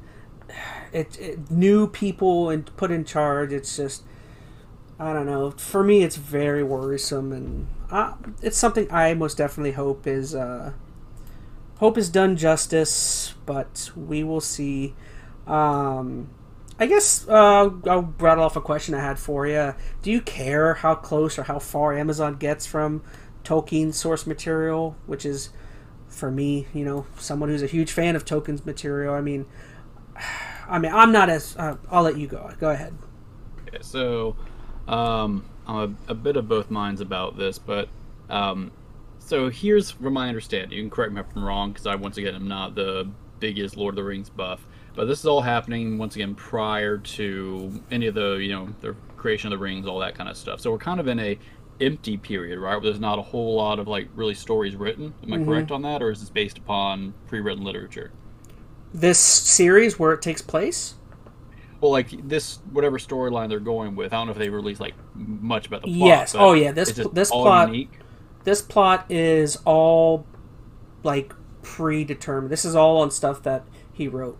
Tolkien. Oh, okay. See, I didn't know that. I oh thought no. This was more off the cuff. Yeah, the whole fall of Numenor and the whole rise of Sauron and all this stuff. This is all Silmarillion based stuff. Opinion a little bit. Oh, okay, Silmarillion. Okay, I didn't know that. So once again, I'm sorry about it. I'm not a huge Lord of the Rings guy. No, the whole because this technically takes place in the Second Age, which I believe the Silmarillion covers ages 1 and 2. Again, guys, I'm a huge fan, but I'm not like the most follower. Like I wish I was, but I'm not the. I don't follow the book quite as much as I wish I did.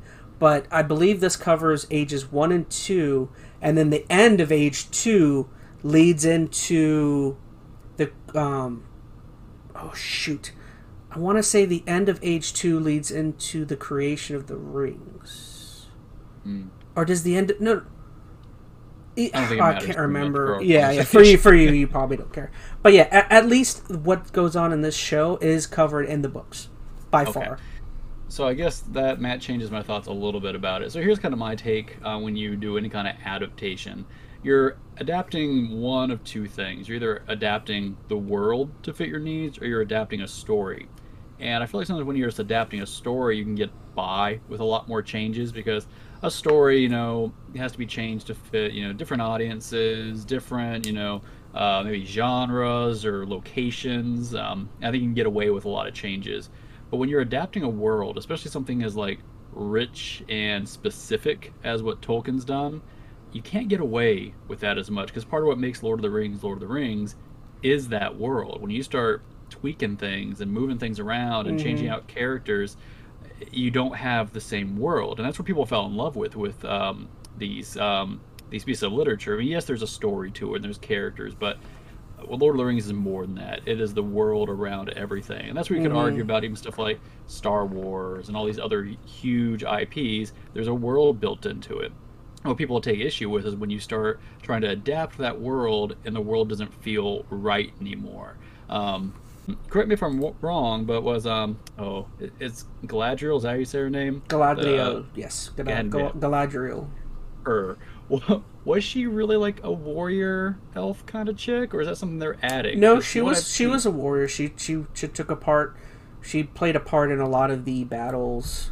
Okay. Same thing with Elrond. I mean, well, you see Elrond battling in the first movie, but yeah, Elrond and his brother and all those a lot of those. All of them are warriors. They're elder. They're like very elderly in the movies. That's why they don't do as much. So I might be speaking out of place then for this, because I don't know the books and the characters well enough to really make, I think, an accurate judgment about it. But I don't know. I guess that's what I would worry about. I don't have a problem with them taking some liberties with some things, and I know that's weird coming from, you know, a diehard Lord of the Rings fan. I think the problem you get into is when you, like, liberties can be taken, but if you don't do something well, then you're going to get torn apart. And you could say that for anything. You make change in service of an agenda. And I think that's what most people are concerned about, is so many TV shows nowadays, when they're put out, there's a clear agenda or message trying to be portrayed for whatever that message may be. And the show suffers because they're trying to push that agenda.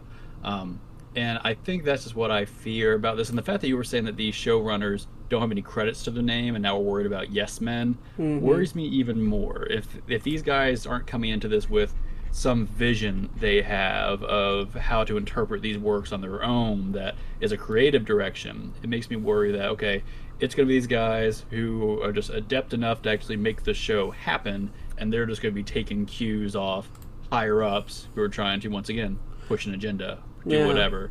And that's concerning to me. Now, as I said, I'm going to reserve my judgment until I see the show. Oh, yeah. Definitely, yeah. And I do think people sometimes criticize too early based upon a casting choice or a decision they've made. And I am very much somebody who, I think I've grown more this way over time. I'm less concerned about having to be one-to-one exact with source material. I feel like I don't know. If you overly criticize something to that point, you have a hard time enjoying anything. I like kind of going into things just enjoying it for what it is, letting it be. If it's not, perfect by any means, I kind of let this roll off the shoulder a little bit, right? If it's something that ends up being really good, that's great. But if not, I'm not going to get overly concerned or upset about it. So I agree. I don't know. I'm getting older, go figure. Everyone's getting older, but No.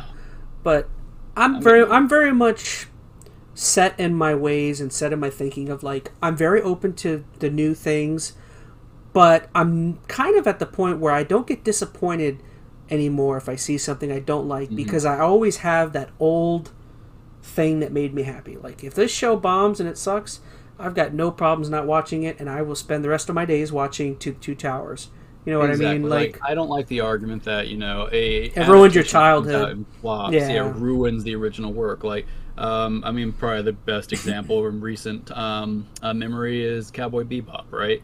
We can probably agree we didn't love that adaptation, but I don't think that by any means tarnishes the original work. To stop watching it, go watch the original. And you can say that about anything, Star Wars or I don't know, Lord of the Rings in this case. I mean, you can enjoy what you enjoy about it. If you don't, you move on. It's not a huge loss. I think that's my whole way with Dragon Ball and Super and everything, where it's like I'm a huge Dragon Ball fan. If you don't know on my channel, I have lots of videos talking about Dragon Ball, but Super's just something I haven't gotten into, and it's like that's no problem with that. Like I'm happy some people can enjoy it.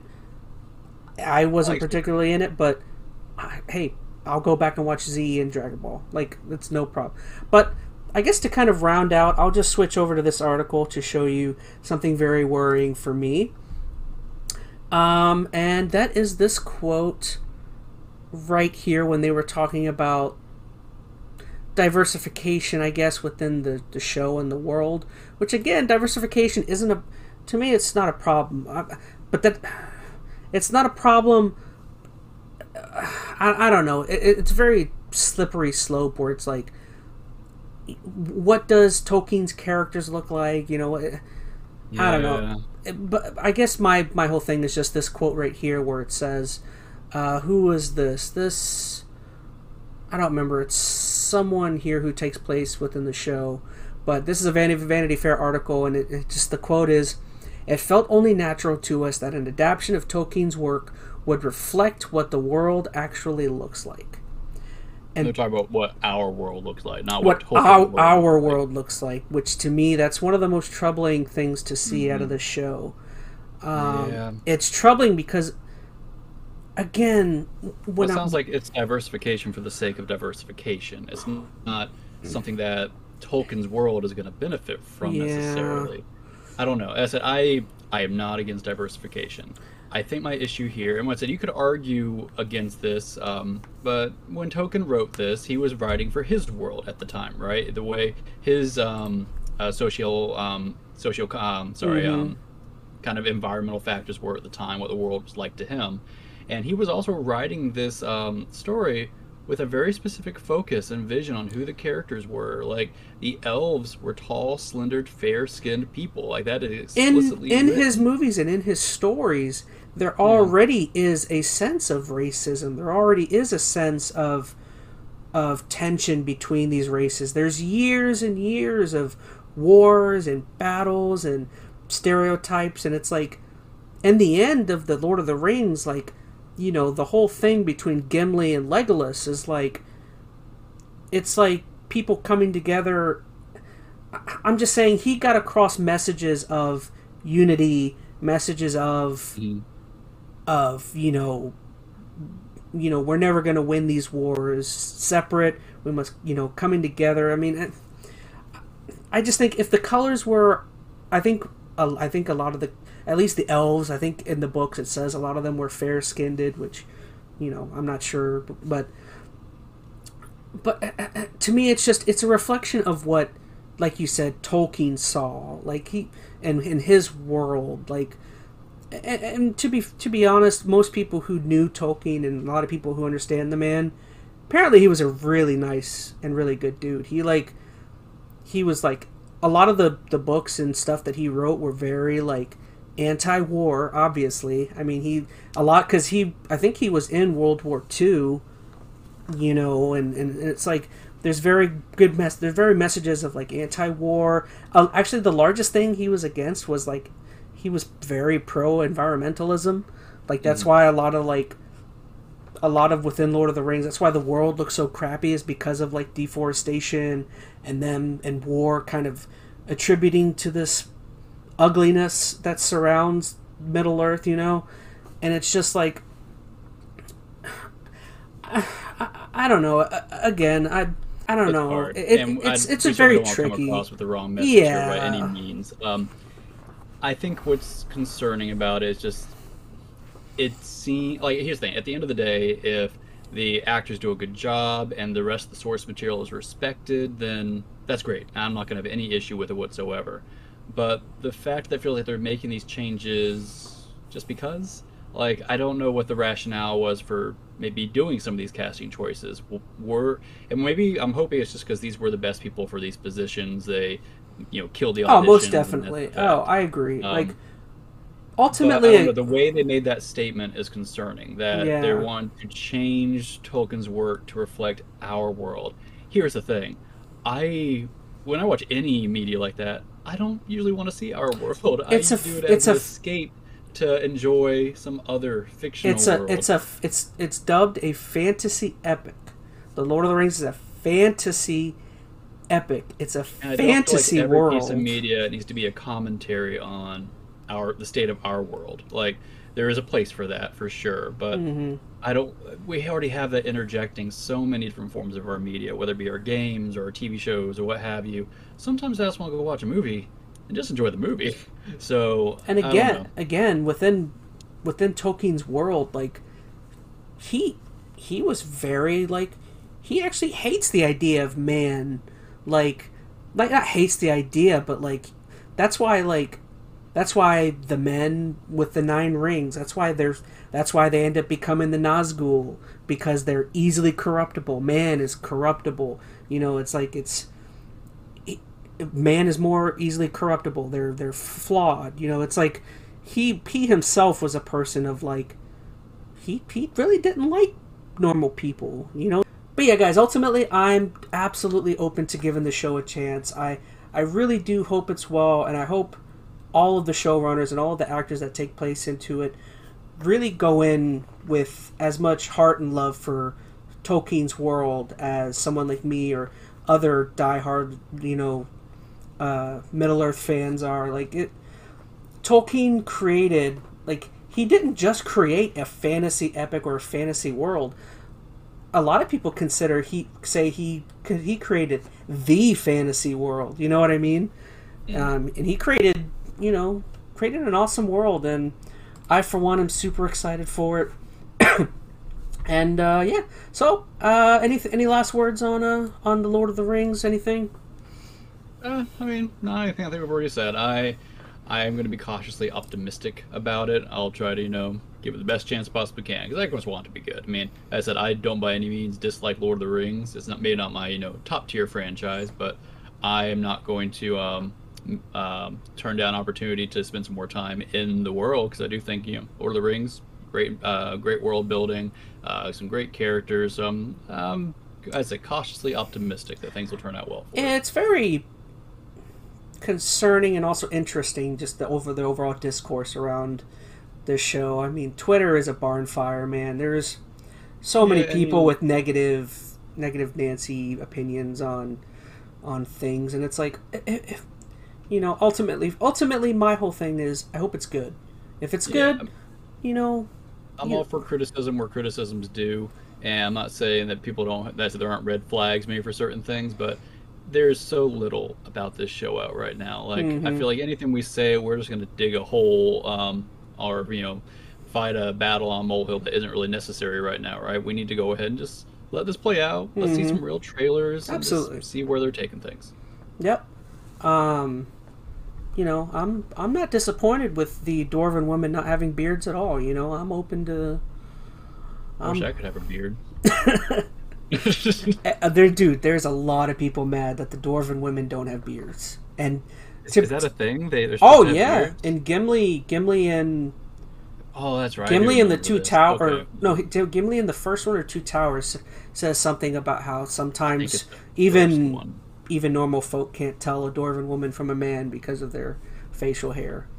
Yeah. He's like in a drunken stupor while saying that too. I am kind of sad I don't get to see that now, to be honest, because I think that would be kind of. I cannot believe they dropped the beards.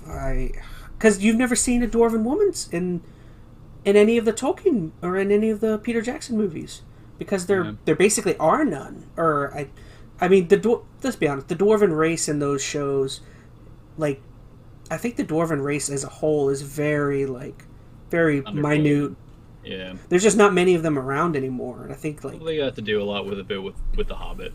So yeah, fair enough. Anyway, but yeah, once again, guys, very excited. We'll see if we could do a video on it. I'm very. I think this style of video. I mean, I don't know about you, Phoenix, but this style of video could be fun down the line of maybe just choosing a specific topic and just going all in for 20, 30 minutes on a movie, or maybe for my next topic, the movie of Doctor Strange, and I forgot the name of it already. Forgive me. Multiverse of Madness. So, maybe in the future we could take things like this movie or something and maybe just have a sit-down talk about what we thought, maybe like a 15, 20 minutes. That might be kind of fun. Yeah. But yeah, so yeah, let's move on to that. That's our final topic for this stream, or for this video, for EnteR MaN, my first video for this. But yeah, what do you think? What did you take away from that trailer? Well, I've been excited about this movie for a while. I know I am more. Oh, what's a good way to say this? I'm more positive about Marvel movies in general than I know you are. You definitely take more critiques about certain things on them. But I tell you, I like Marvel for what it is. I would say burnt out is more. I'm not I don't hate it. It's just, yeah, it's definitely burned. But go ahead. Sorry. It's an overwhelming franchise. I think my thing is even when the movies aren't good, they're almost never straight up bad. No, absolutely not. Almost all of them are fun in some way. Unless it's Thor 2. Yeah, man, I haven't watched that in forever, but don't have fond memories. But yeah. In general, I really appreciate how Marvel sets up their movies. Even though I know people, have a lot of Marvel fatigue right now, the fact that they have done what they've done with this franchise, and we can have now these really comic booky movies. You couldn't have this 15 years ago, where you got Doctor Strange meeting up with Scarlet Witch and possibly seeing, spoiler alert, Jean-Luc Picard. Yeah, well, it's not Picard. I know. It's going to be Professor Xavier. He's going to be Xavier. It'll be even better if he's Jean-Luc Picard, I'm just saying. Yeah. But anyways, the fact that we can actually have this in a movie now, and it's not a weird thing, I think is awesome. So kudos to Marvel for that, if nothing else. But no, I think it looks really good. Question, have you watched any of the Marvel Disney Plus series? I knew you were going to ask. No, I haven't seen anything on Disney Plus. And I feel I know that's where some people are going to be turned off to this to a certain extent. I don't know how much this movie is going to specifically require knowledge from those, but it's definitely one of those things. If you've watched those... Doesn't this require more knowledge of Spider-Man? Because doesn't the ramifications of what... The premise...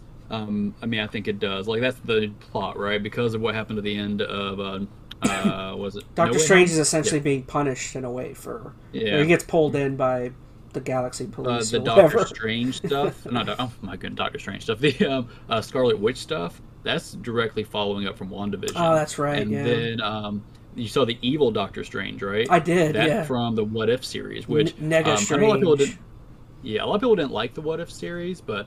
and there were definitely high and low marks on it, but the Doctor Strange arc in that, where basically is an evil sorcerer supreme, is really cool, and that's definitely what this is kind of leaning on. So it's one of those things that I know people are going to be upset that you almost, I don't say have to watch those shows, but you're definitely going to benefit more from watching those shows. But I don't know, I liked the shows for the most part. They weren't perfect, but I enjoyed Switch to some B-roll of WandaVision went. Actually, I got the trailer up. Yeah, we can kind of... But yeah, keep going, sorry.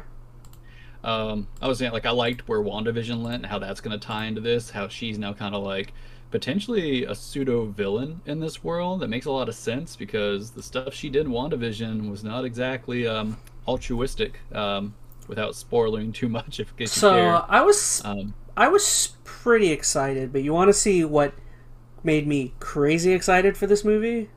Let me find it real quick. Where's that? Boom. Directed by Sam Raimi, who made Evil Dead 1 and 2 and Army of Darkness, and then Spider-Man, Ash vs. the Evil Dead, and Spider-Man's 1, 2, and 3, and he also did I can't remember that other horror movie that I really like. I'll forget about that. But Sam Raimi, I think you agree, he's, you know, one of my favorite directors. So immediately seeing Sam Raimi on there alone for me was like, I'm sold. I gotta watch this. Yeah. You know, Sam Raimi's great because everything he has a very unique style and vision. He does camp. I'm hoping, he does camp very good. And I'm really curious how well that camp is going to bleed over into the Marvel movies, because Marvel movies usually aren't campy. They try really hard to be cool. What the heck is this thing? It's like a Minotaur? Something. It's probably from, one of the other multiverses. But I am curious how Sam Raimi's camp is going to bleed over. Oh, you can see him in the background right there. Funny. Oh, yeah. All green. He's a shiny. But yeah, no, I think that's cool. Like, this is checking off a lot of boxes, and I liked the first Doctor Strange. I just thought it was okay. I think here, and this kind of goes back to what I was saying earlier. Like, I am much more open now to like adaptations. Is that Ultron? And stuff than it used to be. That looks like Ultron bots. Something could be. It's hard to say yet. But what was I saying? Oh, sorry, I cut you off. No, it's okay. I think here's the thing, like I never had a huge amount of knowledge like from the comics about Doctor Strange, so going into this I was never like, oh, they changed the Ancient One, or they did this, they did that. Like, I was just open to whatever they did, as long as, I thought it played well. And I thought the first movie did pretty well in that regard, so I'm open to kind of have them go crazy with this movie. Like, I don't have any like, predisposition for lore or anything like that. Just I want to see some weirdness happen in this. This is another... sorry, go ahead. No, go ahead. I was say, this is another cool thing I saw. Oh, Danny Elfman. Danny Elfman's doing the music. Or, hopefully he does a good job. He's been kind of iffy as of late, but in the past, he's awesome. But the fact that they might be, spoiler for everybody who hasn't watched the trailer, but sneaking in some old school X-Men back into this franchise, kind of merging them back in or giving them an avenue. I heard there's a possible cameo of a certain Deadpool somewhere in here. Oh, I didn't hear about that. Yes, apparently someone zoomed in on like a shard of glass. Used the right frame. Yeah. I doubt he's probably in the movie for long. That probably literally is just hey, here's Deadpool, because that's Deadpool. What else are you gonna do? Yeah. But no, this movie looks like a lot of fun. Like, I have high hopes for it. Yeah, I don't have anything really bad to say going into this. I could, of course, be disappointed. Maybe it will fall flat, or I don't know. I just don't know. I'm trying to think of something that I am negatively kind of looking to with this. This movie, just want to see here. I just want to see Sam Raimi get. There's something here that this looks freaking awesome. Like, it looks like one of Sam Raimi's Evil Dead freaking monsters. Yeah. Hey, Marvel, clapping for you. You got Sam Raimi. That's like one of the few things you could do to like get me to be like super amped for anything, is to get my boy. I guess the potential negative, because it's not really, I think, portrayed very well here in this movie, or this trailer, I should say. And it's an issue that Marvel's had in the past, is is the main bad guy gonna be all that good or entertaining? Like, is it this dude? I think that is Doctor Strange. I think that's Nega Strange. No, it looks. It's hard for me to tell. Maybe it looks like a black cloak. Looks like his cloak. Oh, maybe the face looks a little off to me, but in general, like, are they going that route? Is it going to be Evil Strange as the bad guy? Is it going to be Scarlet Witch? Is it going to be something different? There's also potential like King the Conqueror kind of stuff they could pull from. I don't know. Mm-hmm. So I guess that's where it could fall flat if the antagonist is not great. And with the multiverse stuff, they're just pulling in so many different potential things that balancing it out cleanly is always a tricky deal. But I don't know. Mm-hmm. It looks fun to me. Yeah, there's not really much more to say for me. I'm excited. I don't know what's happening in any of these scenes, which, again, reacting to trailers is so very tricky. It's like, Well, Marvel likes to lie with their trailers too, so it's not like you're getting the full picture regardless. Jurassic Park. No shit. Yeah. But yeah, so yeah, once that was our final topic basically. I mean, I'm super excited. I thought the trailer looked pretty cool, and I know Phoenix is he's a bit more a Marvel fanboy than I am. I mean, I like some of the stuff. I think for me again, it's more burnout. Like I feel like if they came out less frequently, I would be more excited for these kind of things. But I don't know. Yeah, that's fair. And then I haven't seen some of the recent movies, to be honest. So I mean, I mentioned a few minutes ago they're not all bad, but at the same time, I have not seen Eternals, which I've heard a lot of middling things about it. I have not seen Black Widow, same thing. I haven't even seen, was it Shang-Chi? But I thought a lot of people liked that. I'll watch all that stuff at some point, I'm sure. Yeah, it's all like on Disney Plus now, so I need to sit down and watch it. I mostly watch TV shows, which I've liked the TV shows. I don't know. I like that kind of slow form storytelling anyway. Like movies, you know, are big and action packed, but like if they don't cram everything in that hour and a half, 2 hours, it can fall flat pretty quick. Shows you get to kind of flesh it out, which is nice. So I liked WandaVision. I liked What If. Loki was okay. Hawkeye might be the only one I don't finish, to be honest. It's been a little less interesting, but yeah, it's Hawkeye. Cool. Well, man, that was my first little video podcast that we've done for EnteR MaN. So I just want to say thanks for joining, Phoenix. I look forward to doing many more with you. So yeah, I guess Phoenix, just want to say anything else about yourself? What do you got going on? Well, if I still have any energy left, I'm gonna go shiny hunting and Pokemon. But other than that, sounds like a good time to me. The only other game I have my Horizon hint is Horizon. Oh yeah. I probably won't get to play it for about a month though. I've got some busy life stuff. Phoenix is a very, very busy guy. So same thing with me. With having the whole YouTube channel and working full time in, it's like It's hard. It really is hard finding the time, but it's worth it getting to talk to the lovelies and putting some content out for peeps. So yeah, no, this is fun. I enjoyed chatting. 2 hours might have been a little long, so maybe we'll find a way to streamline it for your ChatZ coons out there in the future. But no, it's good. I enjoyed it. It's still fun. I don't know. It's a little longer than, but you said midnight, so we're fine, right? Yeah. All right, guys. Well, once again, thank you so much for joining. If you guys wanted to, send in any questions, if you have any topics you guys thought you think you would like us to cover or anything, feel free to let me know down in the comments, or go to any. I guess down below I'll put some more of my social medias. Feel free to or have a dialogue with me and Phoenix. I'll show him any. He's not quite so much social media wise or anything, but anything I see, feel free, and I'll send his way. Yeah, that was it, guys. Thank you so much for joining me on this first episode. Thank you, Phoenix. Yeah, so I guess I will see you guys on the next one. All right, Phoenix. Night night, everyone. Bye bye. Or I guess you probably don't care what time it is. All right, guys. I'll see you on the next one. Love you. Bye bye.